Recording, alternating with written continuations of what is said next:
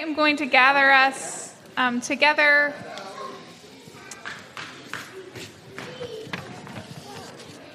by reading the Magnificat. So hear now these words, found in the Gospel of Luke, proclaimed by Mary. And Mary said, "My soul magnifies the Lord, and my spirit rejoices in God my Savior. For God has looked with favor on the lowliness of his servant. Surely from now on all generations will call me blessed. For the Mighty One has done great things for me, and holy is God's name. God's mercy is for those who fear him from generation to generation. God has shown strength with God's arm. God has scattered the proud in the thoughts of their hearts. He has brought down the powerful from their thrones and lifted up the lowly. God has filled the hungry with good things and sent the rich away empty. God has helped his servant Israel in remembrance of God's mercy, according to the promise God made to our ancestors, to Abraham and to his descendants forever." Thanks be to God. Welcome to Emmaus Way. We are so glad you are here with us tonight for our summer series of Why I Am A. And we have Kate Bowler here with us. She's going to say, "Why I am a student of the prosperity gospel." And it's going to be really rich and wonderful. But before we get going, the kids have a community song for us. So, kiddos, take it away.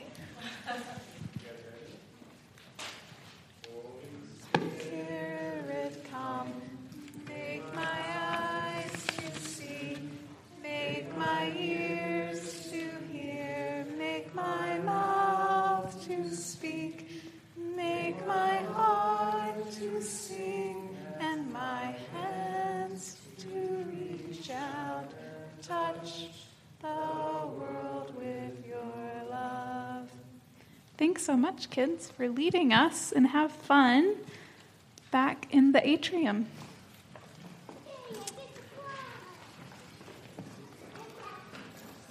Like I said before, we are Emmaus Way. If you are new to our community, we are a community that is captivated by the gospel, and we are really glad you are with us. If you are new, or maybe you haven't gotten on the weekly, fill out a yellow card. They're found on the table up in the front. Give us some information about yourself, and you can take a green card to get some information about us. The weekly, I put it together every week, and I think it's great, so I think everyone should get it. But especially in the summer, like we are going to be, probably that's where we'll be posting about volunteer opportunities in the community. Also, it's looking like some new home groups are going to be starting, and I'm sure information will go out about those through the weekly, so get on it. And it's only once a week, so it doesn't junk up your inbox. But enough about me self-promoting the weekly and the time I put into it. Any other announcements? Any at all? I have one. If anyone wants to drive to Greensboro on Thursday night, the Emmaus Way, some Emmaus Way musicians are doing me, the Baptist, a huge favor. They're playing at the Cooperative Baptist Fellowship General Assembly and Worship. They're going to be great. I'm really looking forward to Tim Carlos's face when he walks into this very moderate to progressive Baptist situation with 2,000 people. But come on down to the Convention Center, not the Coliseum, in Greensboro, if you would like to hear them. Mark Williams is wearing spandex. Mark Williams. Got to spice it up somehow, Got to spice it up with the Baptist.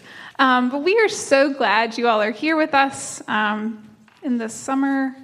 Looking forward to continuing our series on Why I Am A. Last week and the week before were really fruitful, and I know tonight will be no different. But before we get started, pass the peace. Get some snacks. Fellowship with one another. Sorry. I'm a little distracted. Okay, pass the peace. So 2 quick things as we're settling. Molly and I remember, just a reminder, as is kind of our tradition, Sunday in July, the first Sunday, is it the 5th? Is that right? Somebody's looking at a calendar. But we traditionally do a big kind of cookout type of meal on right around the 4th of July. So when you come that night, we'll be probably meeting in the community room, grilling burgers and hot dogs and veggie burgers and that kind of stuff. And so we've often done, and we haven't planned this yet, we've often done kind of a fairly diverse prayer liturgy for the world that we live in, which sometimes gets lost in the explosions of the 4th of July. So anyway, that's 2 weeks from now. So anyway, we're excited about doing that as well. And so anyway, it's great to see everybody here tonight. Really excited. Kate, thank you Kate's been traveling. She's working on another book. So you've been on the road like a lot, right? I'm kind of knocked. Do you remember where you were this week? I think I was in Atlanta at one point. And off to Salt Lake? Yeah, tomorrow I'll go to Salt Lake. I'm doing like a lady celebrity book, so there's a lot of going to lady conferences. And this one is about the production of celebrities, so it'll be exciting. We're going to talk a little bit about, Kate has a wonderful book that has been out 2 years now, 2 or 3 years, right? Called Blessed. That was kind of part of, was the writing of her dissertation into kind of a major book. And we're excited about this. We're going to talk a little bit about the prosperity gospel tonight, which I think as I look around the room, there are people here who know very well what that is. And then people who won't. And people may even have the question, why do you study that? And so you've probably wandered into a little bit of the prosperity gospel, just flipping your channel on Sunday night. I mean, wouldn't that be what would be the prime time to catch a little airwaves of... Well, Sunday morning and really, really late at night, if you want to know 7 Keys to 7 Kingdoms by Mike Murdoch. That man is just 24 hours of secrets to the universe. And I think many of you guys know Kate was a part of Emmaus Way for about 2 or 3 years, way back in the Francesca's Loft That's days. Right. This was our first church before we turned evil Methodist. And when you said, let's pass the peace and get some snacks, I was like, I miss you so much. They don't let us have coffee in this thing. Yeah, Kate does worship in a place where a spill might be an issue. So, but anyway, but it's so good to have you back. In many ways, we have these people who, whether they're local or far away now, who've had a huge impact on our life as a community. And Tobin and Kate are certainly those people. You're a mom now. Tell us about that. You've got Yeah, I made a human with my body. No big deal. Just made it 2.5 He was smaller before. But yeah, he looks like Tobin, and he's up in the kids' room weaving over a cracker. So that's fantastic. And many of you know Kate is, she did her doctoral work here at Duke. You may have set the record for, and I didn't fully understand the full pain of this until I became a doctoral student, but you may have set the record for drafts of your dissertation proposal. Like how 27.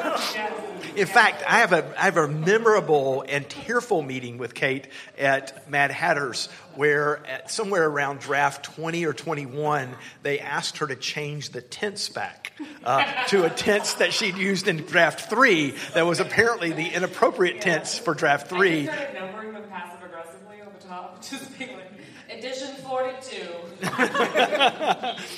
So what a process. Maybe Duke has a secret process for faculty that they plan to hire. But so Duke is now your academic home. You teach, you're in the history department, but what do you teach at Duke? I'm in the Divinity School. Divinity School, right. I teach the big American Christianity survey class and then whatever random boutique classes I feel like doing about Trinity Broadcasting Network or Prosperity Gospel or things I find on the ground.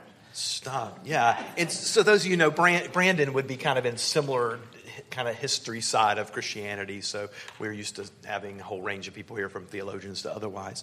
Well, Kate, why don't you jump us off the way you want? Maybe first delve into a little bit of definitional stuff of maybe your own story and what got you into, because, interestingly, when Kate's book, Blessed, came out, I was told this really was like the first major historical study of the prosperity gospel, which is something that you do see all over the airwaves and in the bookstore. So it's kind of interesting that there's not a lot of people who study this, but something drew you into studying this. And I think we're really interested in what drew you in, but also maybe some definitions for people who may not understand what that is. So. Yeah, sure. I'm Canadian, and I'm from the crappiest city in Canada. It's called Winnipeg. It's right in the middle.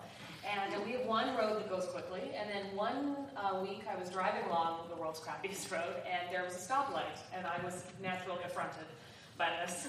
And I remember just sitting there, just permanently taking umbrage at this stupid stoplight.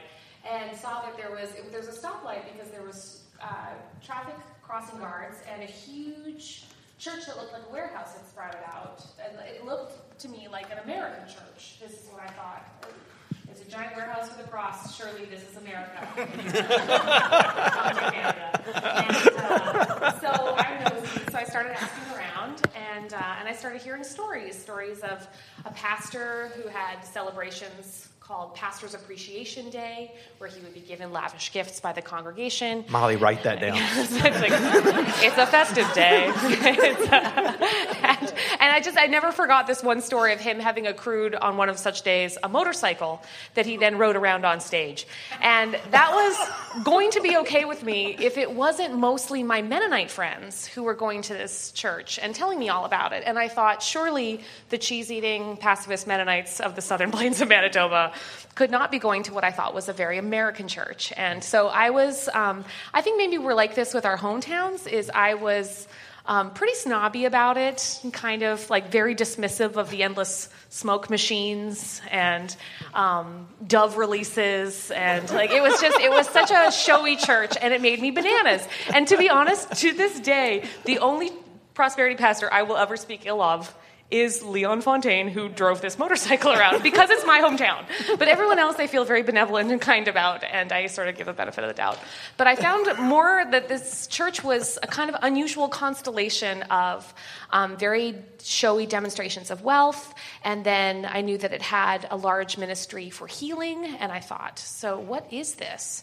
And at that time, I'd started different. It was the sort of America Never-Ending School program where you're just like, oh, this is where Connecticut is. Now I live here because I go to school. So every program I went to, I just began sort of ruining family vacations and traveling around and visiting all these mega churches. And I found so quickly that it was incredibly racially diverse. It was very regionally diverse, denominationally diverse. I mean, the second or third largest United Methodist church is a prosperity megachurch in Houston, Texas, Kirby-John Caldwell. So if you go to the bookstore, if you find, and this is a true story, if you find a CD with a preacher where it is raining money on him, which is what I found in their bookstore, then it's just another perfect example of how these constellations of a certain definition of faith and wealth and health show up in surprising places. Mm-hmm. So that's what I started to do, is try to figure this out as a puzzle. And at first, as I'm kind of talking about it, it was very sort of ironic to me. It's the sort of car accident view of faith in which you drive by and you look sort of sad and dismissive. But the more I spent time with people, the more I realized that there was a kind of hidden underlying logic for this theology and a real earnest sincerity for why people attended these churches. And so that became my kind of intellectual obsession for the last, 11 years I've been doing this. We should ask Tobin how many prosperity churches he's attended on vacations.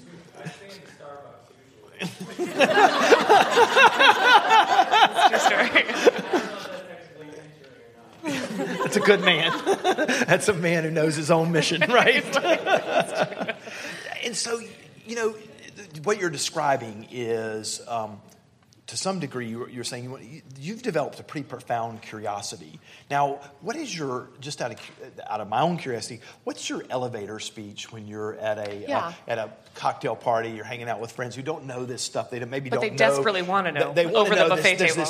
There's this religious American landscape they might think. What do you tell them? They say, okay, what's a prosperity church? I'll say there are 4 themes: faith, wealth, health, and victory. Faith. And then I'll always say, it sounds like such a normal word, doesn't it? Words you might think of for faith are things like, go ahead, play this game with me. Synonyms for faith might be Trust. Belief. Thank you, friends. This always works. What's that? The synonym we British is will. Will. Yeah. They would like that because it moves more instrumentally. They might say trust, hope, and then I would say, but you are wrong. And then they really like that part. But in truth, they have a vision of faith as a spiritual power, one that's lodged within any believer that's unleashed through positive thought and positive words. And this kind of is drawn from the late 19th century, in which Americans became very confident in the power of the mind as a spiritual force. So very often we think of it just as positive thinking, and just little aphorisms that people say, like, everything happens for a reason. And usually I mean, like, you have to speak life. You can see it, there's just a world of bumper stickers, if you're looking for it, that have a theology of positive words. So faith will then not become just a hope or a trust, but a spiritual power that's unleashed in a very intentional way. And so if you unleash faith in the right way, then you can expect certain evidences of it. First and foremost, in a healthy body. Secondly, in finances coming your way, and this can be defined variably as sort of more than enoughness, up to sort of Bentleys and private jets, depending on who's talking. And then a fourth, which I think of as more of an orientation, which took me forever to kind of wrap my mind around, which is victory. I think of that as a primary theme of the prosperity gospel, one in which the horizon is always possible and before you, one in which every circumstance can be overcome through the power of faith. If you think of this in like historic black denominations, for example, which have rich traditions of social justice and then also a sense of structural inequality, you find that those often get very easily wiped away, where all things can be overcome through the righteous, faith-speaking individual. So, I go for faith, wealth, health, and victory. And it's interesting. That's a sensitivity that we from Emmaus Way, our life has been very much oriented toward non-white churches in organizing.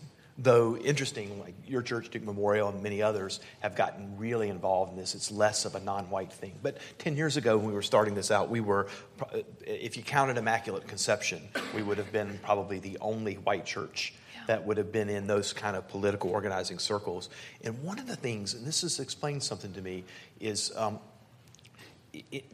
in black pastors that I know, if at times people accuse them of having kind of a health wealth angle, they're very sensitive to that. Yes. Because obviously their narrative is different than ours because they're coming from an entirely different trajectory in American history, not from privilege. But there's a deep sensitivity. Any thoughts on that in terms of... Yeah, and we can see maybe that in a couple different angles. It's very easy, I think, to be critical of the prosperity gospel if you're at Duke Memorial surrounded by the spires and the neo-Gothic whatnots and the stained glass. It's very easy to be dismissive of people looking for more than enough when you've always had more than enough. Right, sure. So there's that. I've always liked T.D. Jakes' little quip that money can't solve everything, but it can solve most of your problems. And he's right. It can't actually solve most of your problems. We've all thought that, right? Hasn't everybody in this room thought that? Just a 10,000 extra. Yeah. He's like, let's not be so dismissive of what money can solve. And so, he's right. He has all kinds of inner city programs in which he thinks a lot about how much money would make the difference in someone's life. So in part, this is about definitions of what constitutes prosperity. Second, I think that different kind of networks and cultural groups will find prosperity gospel to be pervasive in different ways. So I cannot watch a reality program without seeing somebody, usually some kind of black pastor figure, give a prosperity gospel. I was watching American Grit the other day, in which John Cena is very powerful and encourages other people to be like-minded and powerful.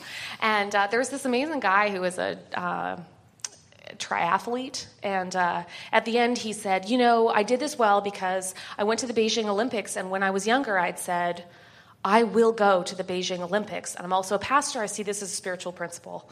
And then he went on about that, and everyone nodded because it was very close to if you just put your mind to it, all things can be made right. And so I have yet, I've seen it in America's Next Top Model, as one guy had it tattooed on his enormous bicep / pectoral area, which I did not pay attention to. It was totally just read out loud to me by someone you were else. At Starbucks, I was you missed not that looking. one. Yeah.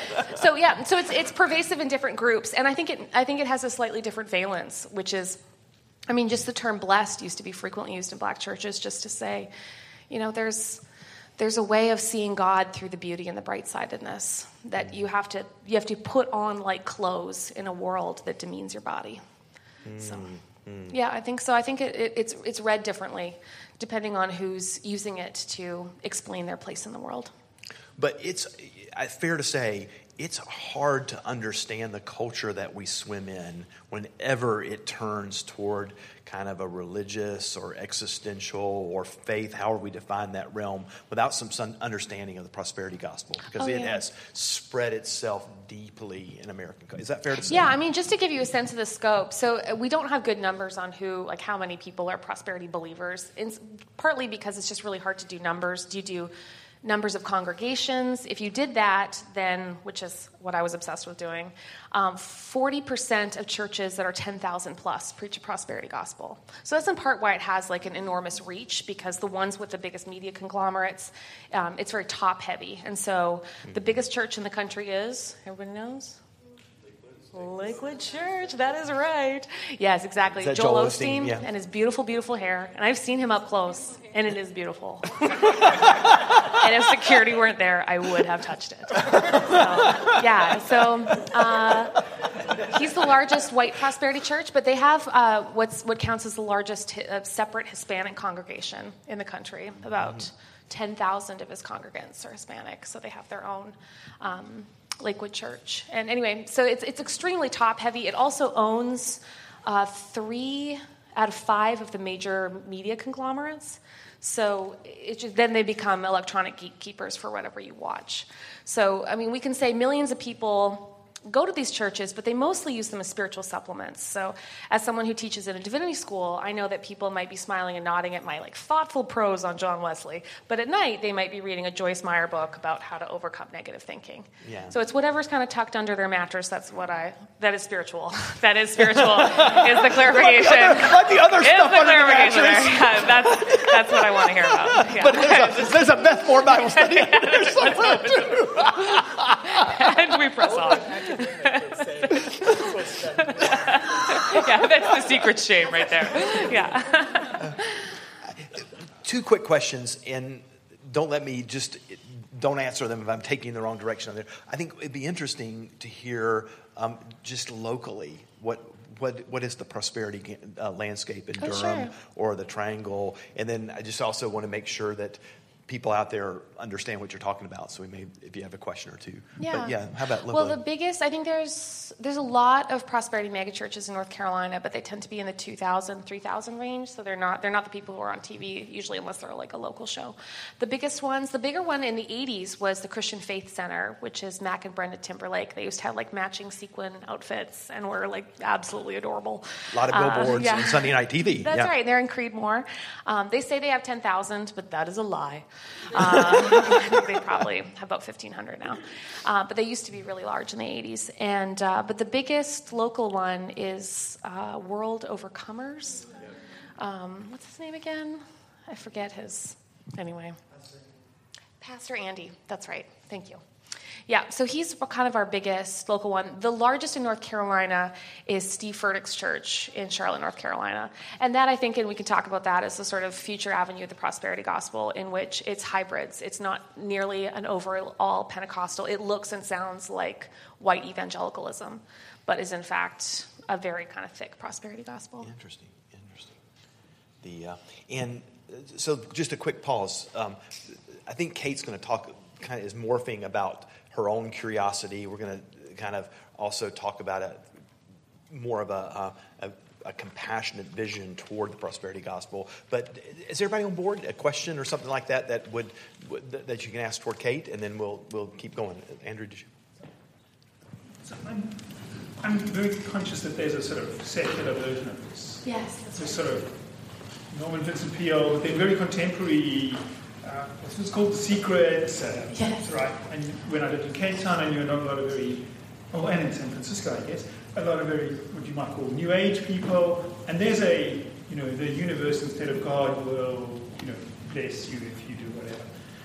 Which came first? Yeah. The New Age people steal this thing? Yeah, no, they were first. They were straight up first. Yeah, you're exactly right. And we can kind of see it in different strands. So the first strand is the New Thought strand. It's a cluster of metaphysical thinkers and speakers who kind of develop most of the infrastructure for the idea that the mind produces is generative.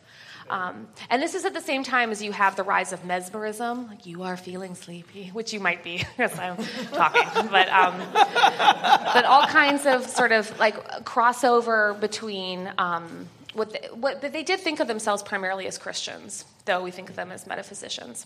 If you just did like a this plus this equals this, so this New Thought plus Pentecostalism equals prosperity gospel, that in the way I'm describing. New Thought plus mainline, plus which is like a weird version of Reformed theology, plus American dream equals positive thinking. So Norman Vincent Peale will borrow explicitly from New Thought, but he'll do it through his own Reformed. So you can kind of do this plus this, and you'll see different strands, and you're absolutely right. It is inseparable from American visions of their country and themselves, of bootstraps, supernatural and otherwise, of heady individualism. This is not something you have to need other people for. The sense that all things can be conquered, so the horizon is one in which you rush toward it, expecting it to yield.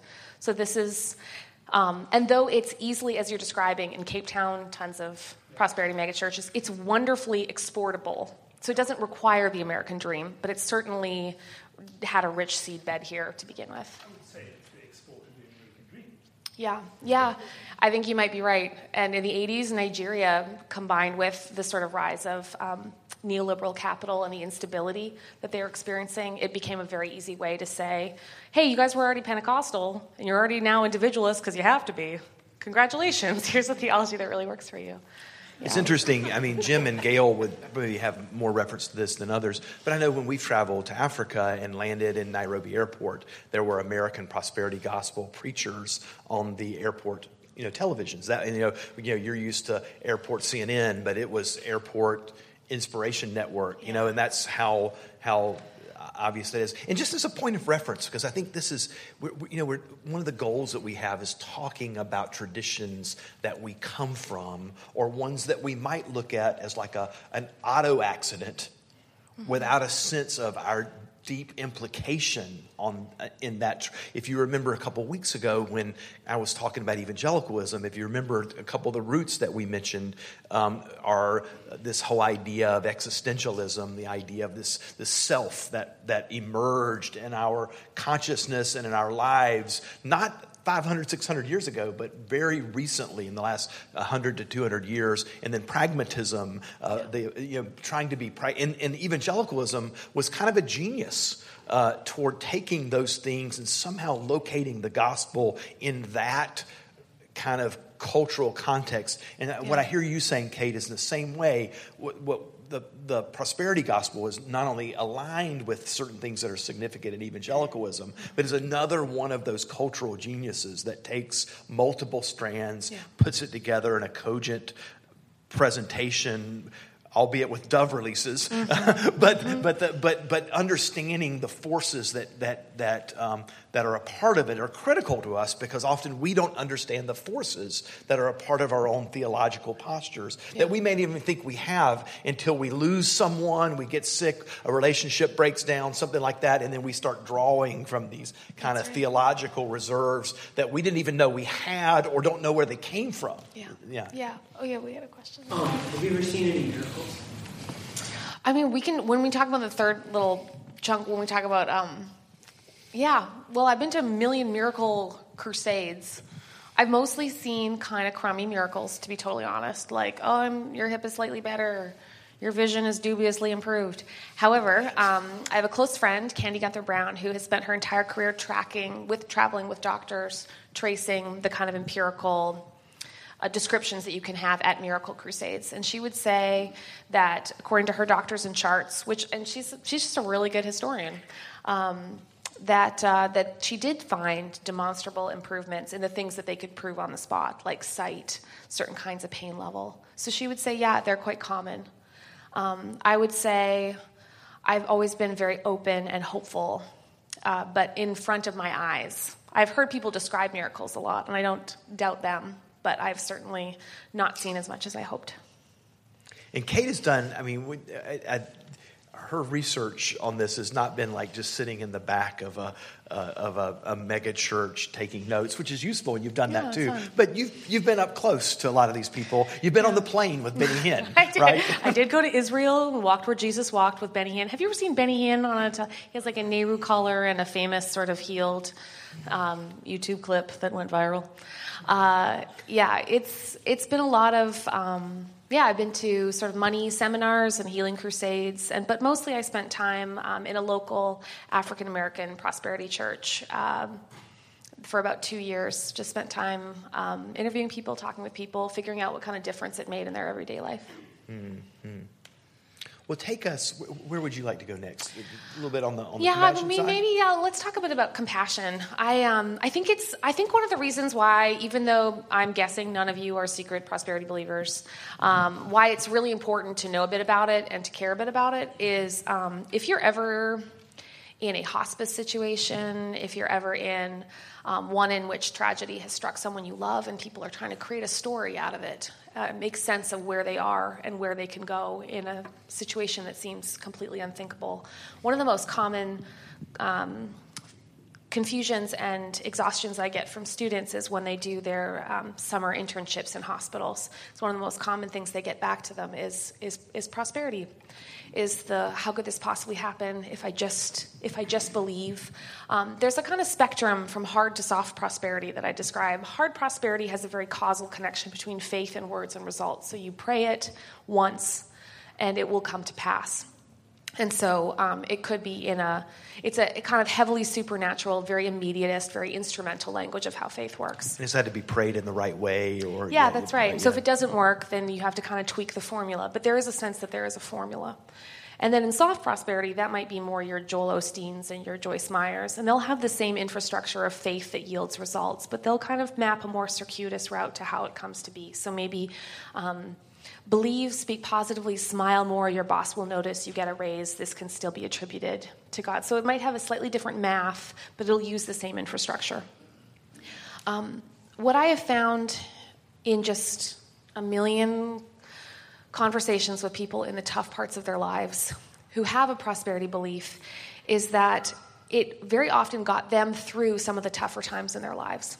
That it was the kind of armor that they could put on that said, I am worthy. Like, God cares about the details of my life. Even the most, we all make fun of the, God in every empty parking spot kind of person. Like, oh, it's a miracle. It's like, no, it's coincidence, and you're going to be okay if you walked a little bit farther. But what's beautiful about it is the sense that they kind of comb through their biographies and find delight in God's presence there. I find that endlessly beautiful.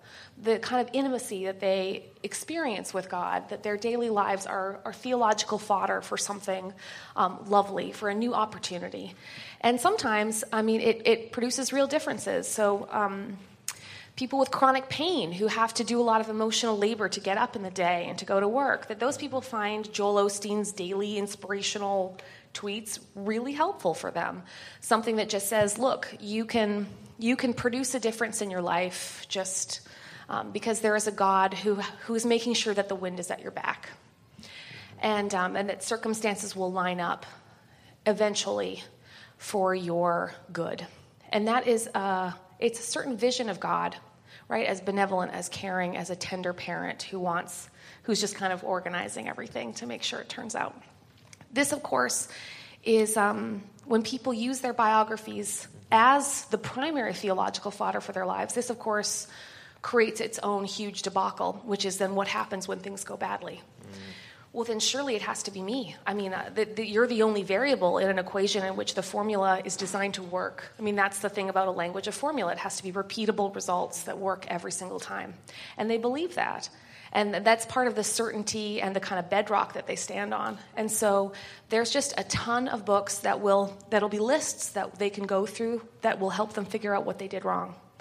And the worse it gets, the more it heaps condemnation on tragedy. And so you'll just see people desperately trying either to make sense of what they did or to assume that things are just about to turn around. So I've interviewed people who, this is where the interview process broke down, is that people felt unable to speak aloud some of the worst things that were happening because they didn't want to make it true by negatively confessing. So people with illnesses that they can't say, people in hospice tell me all the time that they'll have people who, until the very end, will be unable to say that they were going to die. And that it's like a bomb that goes off with their families, who are then unable to walk through a grief process with them. So I think there's just a tremendous opportunity for compassion when people experience both that sense of intimacy with God, and yet that intimacy makes God into a kind of monster who is punishing them for faith not done well.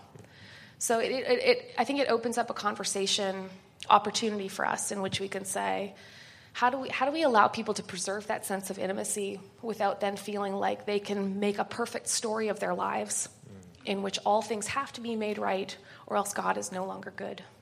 Is it in what, that idea of kind of doing this kind of biographical theological work? Is it personal agency? Is it the idea that I need to be able to describe God intimately and individually to me, and I need to have, and that ability is related to all of these agentic things I have around my life. Like, do I pray right? Do I think right?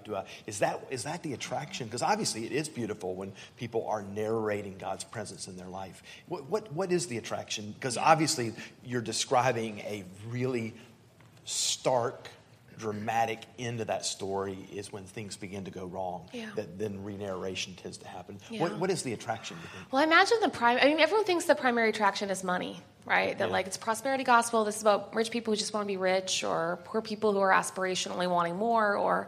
And I think it can be fundamentally about hope for control in a chaotic world in which so little is actually. If you think about it, so much of the building blocks of what makes your life work is stuff you just have no control over. Mm-hmm. Right? Like most of the walls that hold up your life are just, you didn't build them, and you mostly don't get to keep them up. Mm-hmm. So for this kind of theology, it's a beautiful way of articulating a sense of spiritual control. There are things you can do. There's always money you can give and a prayer you can give. And this is the bootstrapping you're talking about. That's right, yeah. And if not, then it's just a season. And then your job is to wait. And so I think the idea that there's a way we can earn our way out of the worst stuff in our life. Mm-hmm. Sorry. No, absolutely. You guys know, I've shared this many times. My own family was deeply impacted by this kind of thinking. My uncle was kind of the blue-collar millionaire of the community. He formed a steel fabricating plant, 6th grade education. Perfect American story, right? Yeah. And employed a lot of the county and was a huge creditor at PTL when it went belly up. Praise the Lord, the 80s televangelism network that went bust and ended up with jail sentencing. and I've talked to, when my mom got ill with cancer, part of that culture was to not name that, to not be able to speak of it. We didn't speak of it because that kind of grieving was antithetical to. It represented not having faith. It represented not being gospel people. And that was our kind of washover between Southern Baptist fundamentalism and this prosperity gospel that I don't think people were ready for, because it invaded our lives because it was so ubiquitous on the airwaves. So it's just, in white evangelicalism has a perfect way of describing. I've had a hard time getting out of the belief that I'm special, right? And we get this with we're uniquely chosen by God, blah blah, knit together, blah blah, right? But I think somewhere in there is a story about how your life is supposed to work out. Mm-hmm. Is that this is one of my first weeks at Emmaus Way. I remember Tim saying, if you become a Christian, your kids aren't necessarily going to be smarter and your life isn't going to get better necessarily. Mm-hmm. And I was like, nah, I don't have kids and my life is going amazing. Surely this gospel is not for me. And this is kind of the last thing I wanted to talk about is after I got sick, I was really shocked by the way that people needed to narrate me into a story. Like that somehow my cancer was part of a story they needed to tell about their lives. And that was hard. Because part of it is in the language people use about cancer. It's just that you're fighting when somehow you're actually, almost everything you do is almost entirely passive. Like you sit there and they put things in your body and then you deal with it, usually quite quietly. There is no martial arts training sequence. There's no montage in which I'm fighting cancer and overcoming it and wearing ribbons and it's, and I think we want language of agency because it sucks so badly. Right. I wrote this article, this op-ed piece about what it was like to study the prosperity gospel and then to be suffering in the midst of it and people's reactions. Mm-hmm. And I got about 1,400 emails over the next couple months.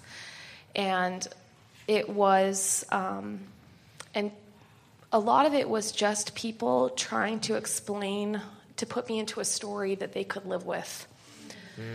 And some of it was really sweet, I'm a professor, I live in Calgary, I haven't been that nice. There was this Sorry, I was mean to you at the conference. I'm just not that nice of a person, you seem really nice, this makes me feel really bad. I'm really screwed if nice Kate is going to this. Oh my It was gosh. really sweet. He's like, I think that's why I'm an atheist, is I don't know why I lived this long.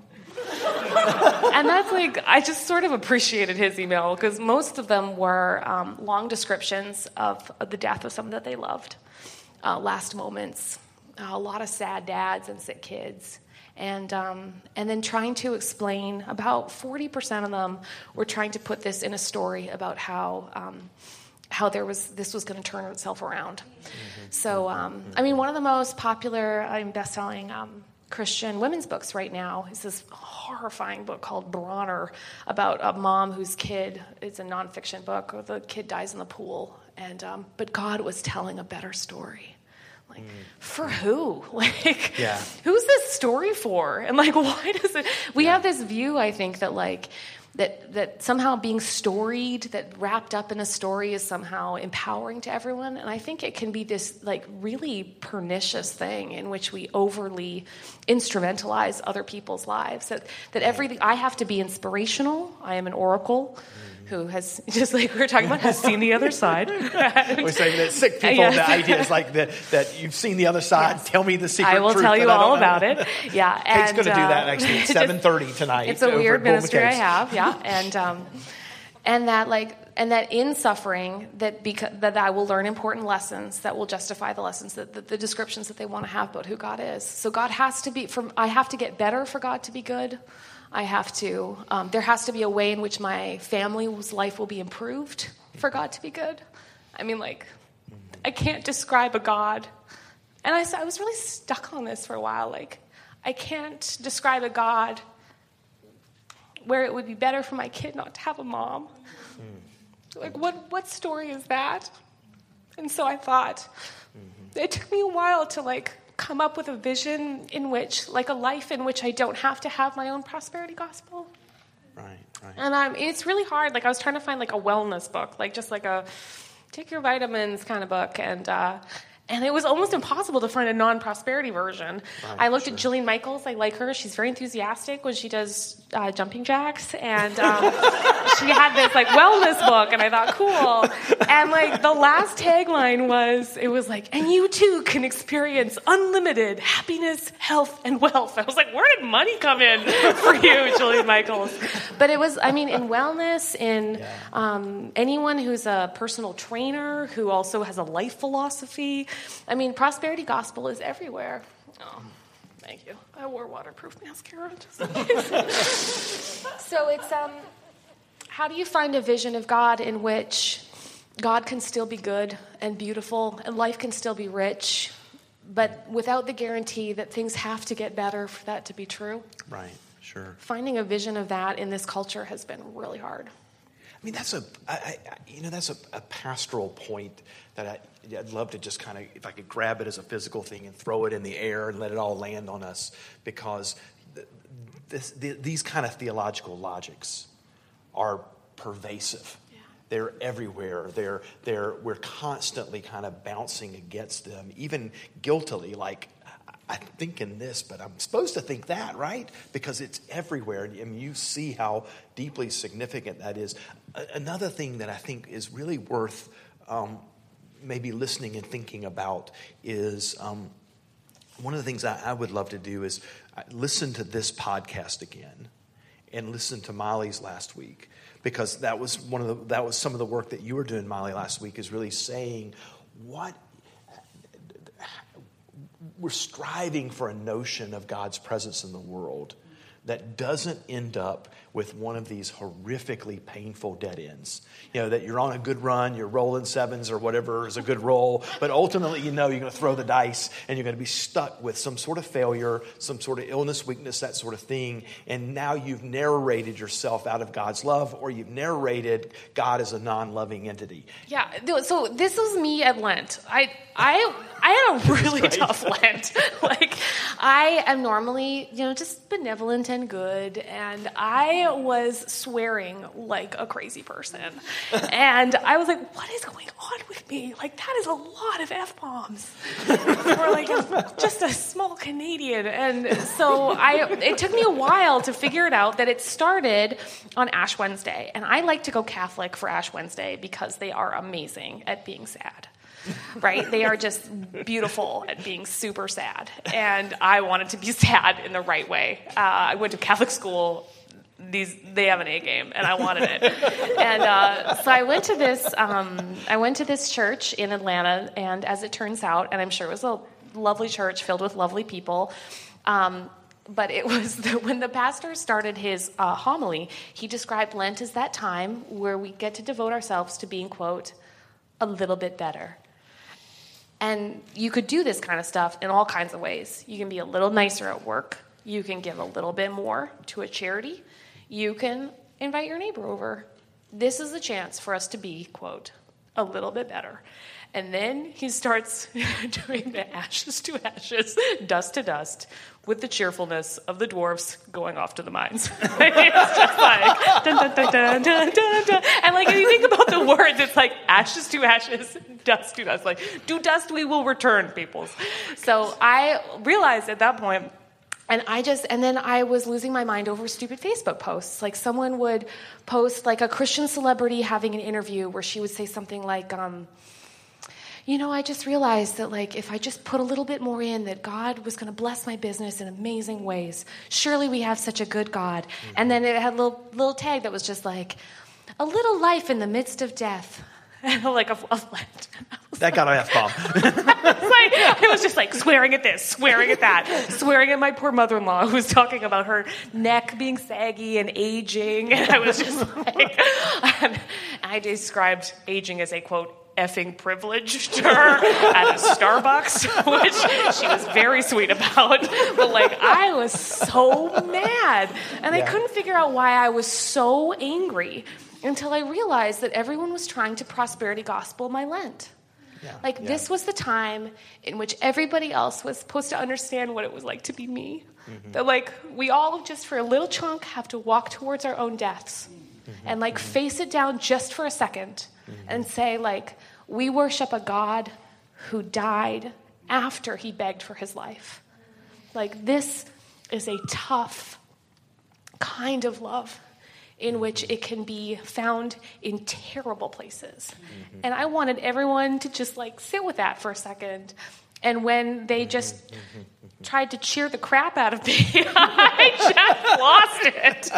So I swore for all of Lent, and just really devotedly.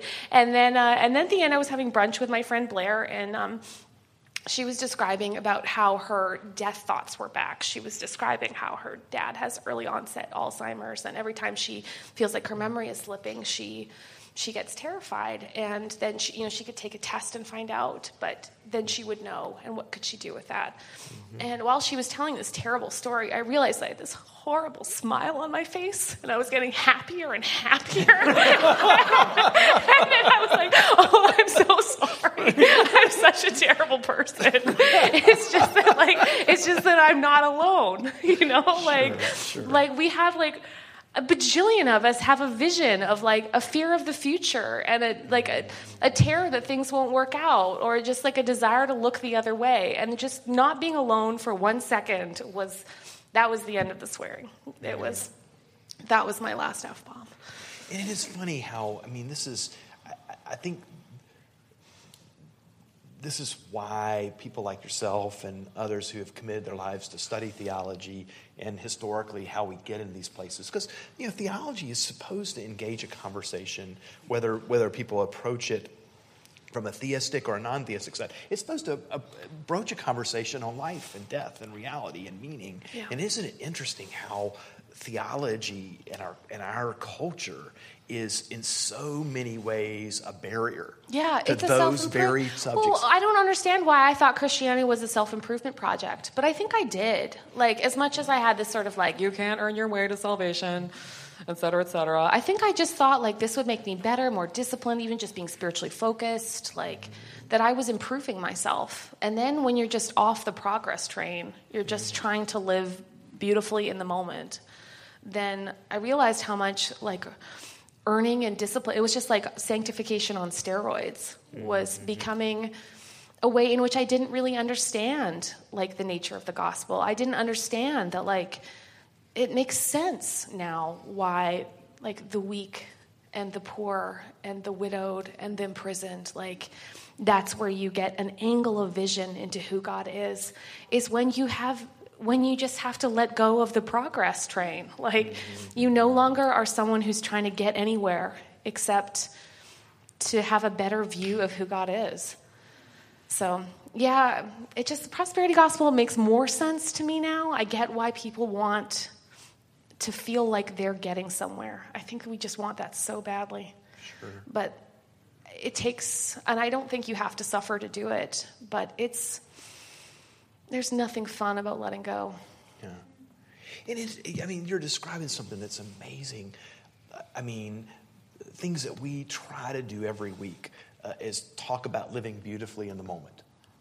That can be deeply offensive or like sometimes we talk about the Eucharist table being a confrontation to our own mortality. The idea that every time we go to this table, we're admitting that we're not self-contained entities, that we need each other, we're not in control, we're relationally connected. These things are largely offensive concepts because of the unique context about how faith and theology, and obviously Kate is describing some very compassionately, that was the angle on this, but some pretty intense abuses that happen either on a personal or a large scale thing, because it's probably not very hard to be racist from this viewpoint, to describe groups of people as being not faithful, that sort of thing. So. Yeah. Yes, I've been to one too many mega churches where I walked through an aquarium to get to the main entrance where it said, "For I will make ye fishers of men." Like, that is, like, I've just been to a lot of those places. And, like, it makes sense why people want to make the gospel shiny and attractive and useful, right? Don't we just want our gospel to be useful? But it's an over-instrumentalizing of faith, right? It's a this for that. It's a transactional way. And we all do this, right? Like, it's a transactional way of thinking that it earns us something. I mean, for the academic snob, it's like, better insight, a keener perspective. But I mean, there's a million ways to instrumentalize our faith. That was a hand? Yeah. So I don't even know how to ask this, but I've often cringed when I've heard, I've had family members that give me Joel Osteen books and are like, "You'll love this," and I'm like, "I can't listen to this." And then I've had friends who have gotten through cancer, and they have that self-talk of it's okay, God's good, God's all powerful, having these. And I'm just sitting here in the middle of it, and oftentimes I have been told by friends "Oh, you're just being a Debbie Downer," or "Why do you have to be so critical?" Or I'm trying to understand how without one of the things I appreciate about you, and I was telling my family about you today, is that you talk about the prosperity gospel and you're not crazy judgmental about it. And I'm no, it's more of a historical context. But how do you operate differently, or like what is different about how you operate based on what you learned, without it being like, oh, you're just not positive all the time. Yeah, because positivity is like a fraught word, right? So, I mean, we've all seen the rise of happiness studies that like smiling changes that we can, we can behave our way into different emotions. There's all kinds of ways in which happiness is an American religion. And then there's a rich kind of religious history of how people try to produce happiness and see it as a theological good. So New Thought, from New Thought to Norman Vincent Peale to Robert Schuller. I mean, there's just a million versions of it. So I struggle with this because behaviorally, I'm like the best prosperity believer ever. Right, like I'm just like constantly cheering, and like I have been tanking on these stupid cancer trips to like just tanking, and I've been like smiling all the way down. But the truth is, sometimes I find that there is a tight connection between behaving in such a way that I can make tomorrow better, and this is partly because I think there's a couple, like maybe the thing about happiness, I haven't really thought about this, so you're like pressing me in a good way, but like maybe that we just have to think of there's certain guardrails around it. Like one barrier should be our mind does not create spiritual realities that change material things, right? Like, and that's a way in which happiness is constantly used. If you say positive things, then positive things will happen. That's probably bananas, theologically speaking. On the other side, it's that I think we also think that sometimes just our behavior, our production of affect, we have like a secular version of that where we think our production of affect is going to like make people's lives better, like life depends on you. And I think there's a theological error there in which like you being happy is not necessary for God to be God. And in fact, there's many beautiful people who wrote gorgeous theological things who were super duper unhappy all the time. Yeah. Aquinas. But there's a middle space, I do think, in which, and this is different, I sometimes like the evangelical distinction between happiness and joy, but there is a way in which we can be lifted up by the Holy Spirit and experience things that like we're not producing. So I think it's like that sense that we're part of this like emotional machine in which we find error. But man, like some of the most absurd joy I've ever experienced in my life has been in the last few months. And it's just been God. I mean, like, I'll have a week in which I'll think, wow, I didn't try at all. Like, you just made me so happy. Like, thank you, God. And sometimes I'll have to pray for it because I'm like, this is the worst week ever. I want to punch everybody. And I'm swearing like a crazy person. Like, let's up our joy quotient a little, Lord Jesus Christ. So, yeah, I think it's a real gray zone. So I think you're absolutely right. It's a theological puzzle, that one. I like Kate, use the time you want to here. You're doing a couple of things here that I think is really powerful as you're theologizing in the midst of what you've learned.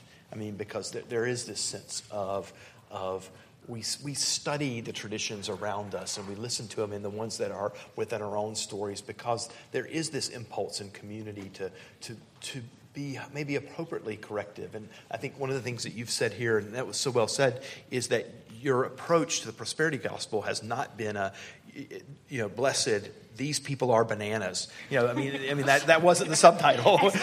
Boy, you've really seen some things that are deeply beautiful in the tradition, but you also have sounded some pretty profound warnings about this. And so I'd love for you to continue to theologize with us a little bit of how do we make our theological way in a world that is permeated by this. Also, feel free to take questions if you want as well. Yeah, sure. I don't want to.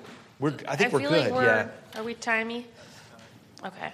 Like 5 minutes, and then we're on to Okay. We have 2 songs and the table. That's what we and a liturgical dance called Happiness. And Mark needs 5 minutes to get the spandex back on. That's right. So and all this is tearaway.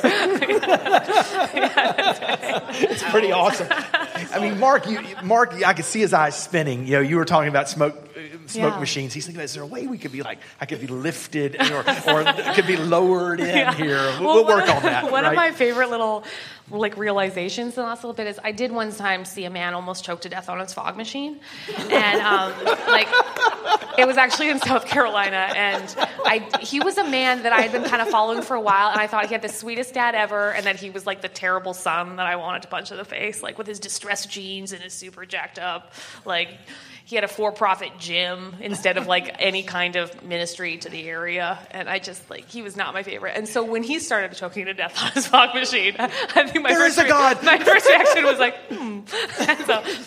Anyway, I made like a little joke about the fog machine thing in my article, and then I got like a flood of letters from people saying that they were the person that was responsible. And my favorite part about that was they were not part of the church that I had visited. There's just like a host of people around the country trying to murder their pastor with fog machines. Just like cranking it up. It's a whole subculture. It's like just one tech person who's just like. That made me really happy. Yeah. So we have time for a question if you have secret thoughts and feelings deep down.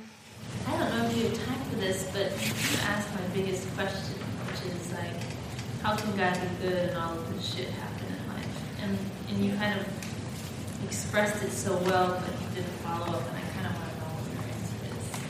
About the answer to the theodicy question, how is God good and fair? Which is a driving theme behind all this. Yeah. You know, and I'm a historian, which means I always punt, like every 100% of the time. Like, you should ask your fellow theologians. But I'll try to give you an honest answer. I think I don't understand how. I don't think there's a math of why some people live and die. I've given up on the idea that God has a wonderful plan for my life. I actually don't think he does. Not in a terrible way, but I just don't think there was some kind of magical path that I was supposed to follow and then things were going to be the way they were supposed to be. I don't think that anymore.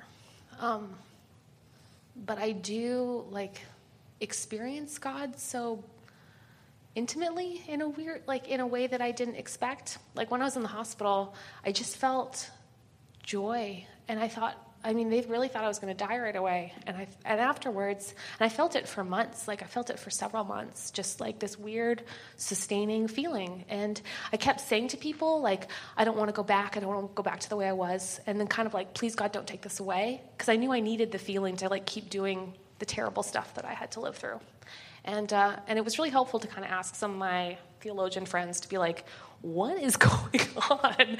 And I had some great descriptions of Augustine describes it like this kind of, but just that sometimes God shows up unbidden, just appears.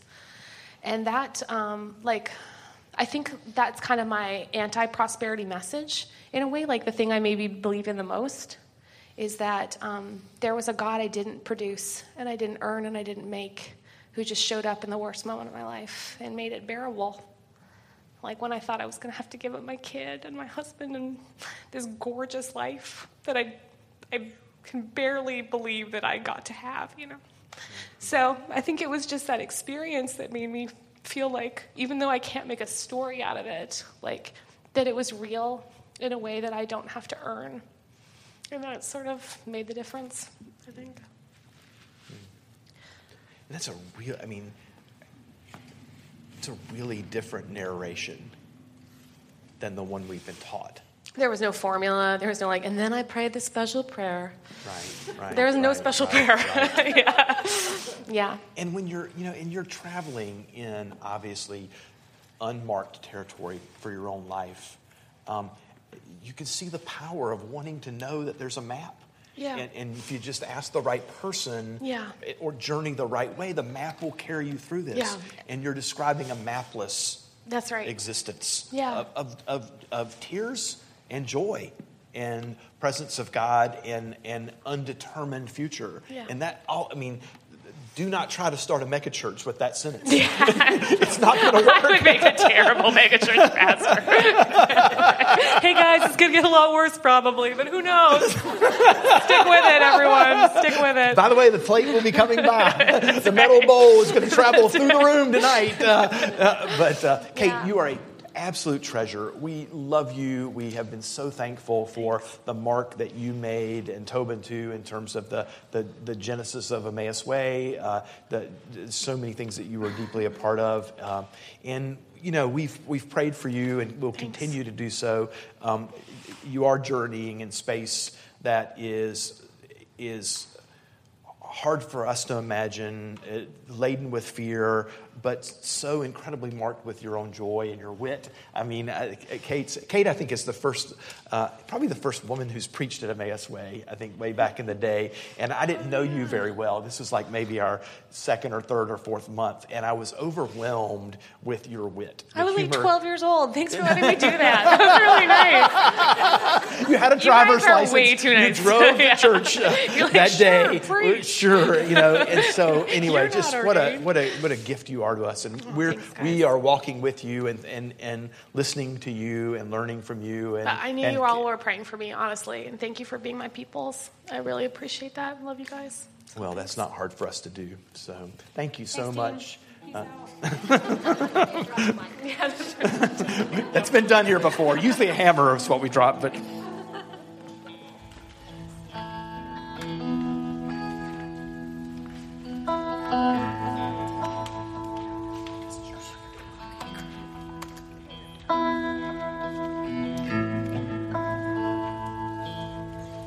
Ever seen a one-trick pony in the field so happy and free? You ever seen one-trick pony, then you've seen me. Have you ever seen a one-legged dog making its way down the street? If you've ever seen a one-legged dog, then you've seen me. You've seen me. Come and stand at every door. You see me, I always leave with less than I had before.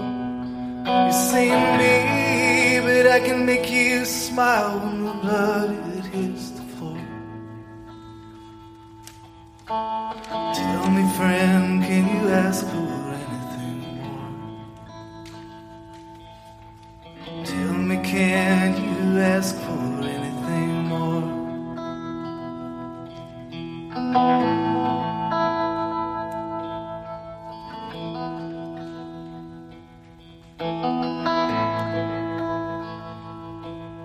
Have you ever seen a scarecrow filled with nothing but dust and weed?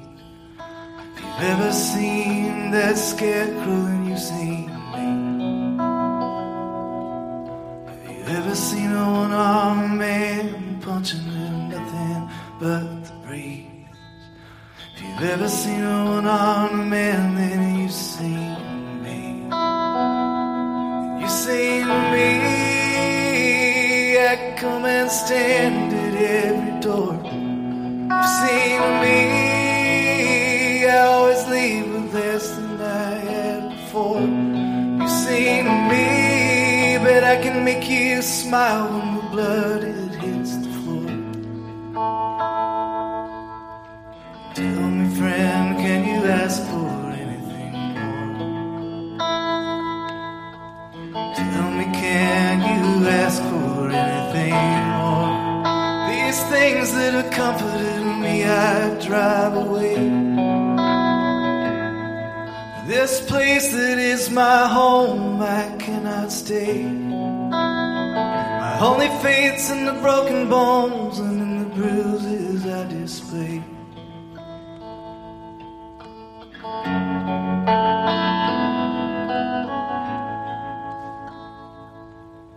Have you ever seen a one-legged man trying to dance his way free? If you've ever seen a one-legged man, then you've seen me.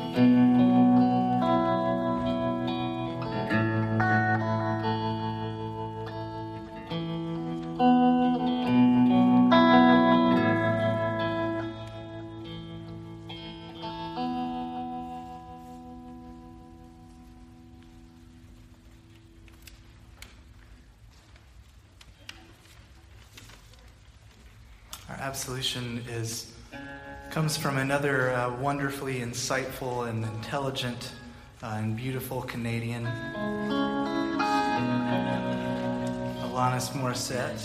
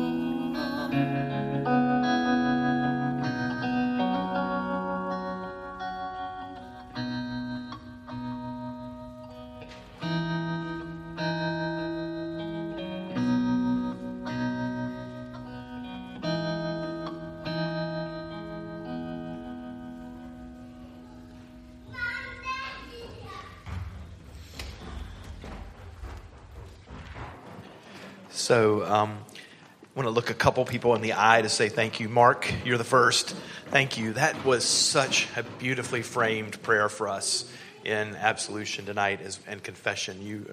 This is Mark being Mark, but we're really blessed around this community to have you put words and feelings into liturgical prayers for us. So thank you, Mark, for doing that. And Kate, you're my second look in the eye. That was a gift to us. Thank you so very much. We love you very much. And as we approach the table tonight, one of the things that let us just underline it, we try to underline it every week, but how deeply formative in a radically re-narrating way this table is for us. I could ask you, and you could fill in the blanks so beautifully on this, but the number of different stories that we engage by coming and serving each other, stories of abundance, of non-exclusion, stories of welcomeness, of hospitality, of mortality, of all of these things. We do these every week, and we do believe that by performing these things, we are part of a community that is trying to live and be differently as hope, as in reality in this world. So again, I invite us to the table. Let me invite us tonight with a prayer, Mark has already kind of given us a prayer. We will, Kate, continue to pray for you on this journey and are thankful for the words that you've given us and your presence in our lives and in this community. Let's pray. God, we come to you with expectations that are unmet sometimes. We want to know. We want to know why. We want to know where. We want to know how. We want to know what to. If we could just get the answers to that list, life would be so much easier. Questions, Ebbs, people here have asked, many of us, why is it so crappy? Why is it at times so wrong? Why is it so unjust? Why do we have to work so hard for your kingdom? But we continue to do so, and we are blessed at times with these visions of beauty and visions of hope, visions of beauty that doesn't even connect with the reality that's offering those visions. Kate has described those powerfully to us tonight. And so we cling to your presence. We yearn for your presence. And in many ways, we try to yearn in a way that's very antithetical in the ways that we've been taught to yearn for you, to control you with the right question, with the right learning, with the right attitude, the right prayer, the right visage, all of these things. May we reject those things and in their place, replace them with deep community, deep love, deep meaningfulness, a commitment to both rational and irrational beauty in the ways that we live our lives. And we recognize this table that we celebrate tonight is one of those acts of both rational and irrational beauty. May we enjoy it in both ways. The irrationality of your presence in our lives and the deep rationality of a practice that forms us by inviting everybody in this room to this table and receiving each other, embracing each other, speaking to each other in a holy way, remembering the stories that we hear, remembering the language that's given to us, either joyful or painful. And we pray for our beloved sister Kate, who we adore so much, in Tobin and their family as they journey in a space that's unforeseen for them. May your presence be overwhelmingly there, in the tears and the joy, in the wounds and the hope. May you be deeply, deeply, deeply present for them, and may we be friends and family to them in every way. In your name, Jesus, we pray, and we celebrate your table together. Amen.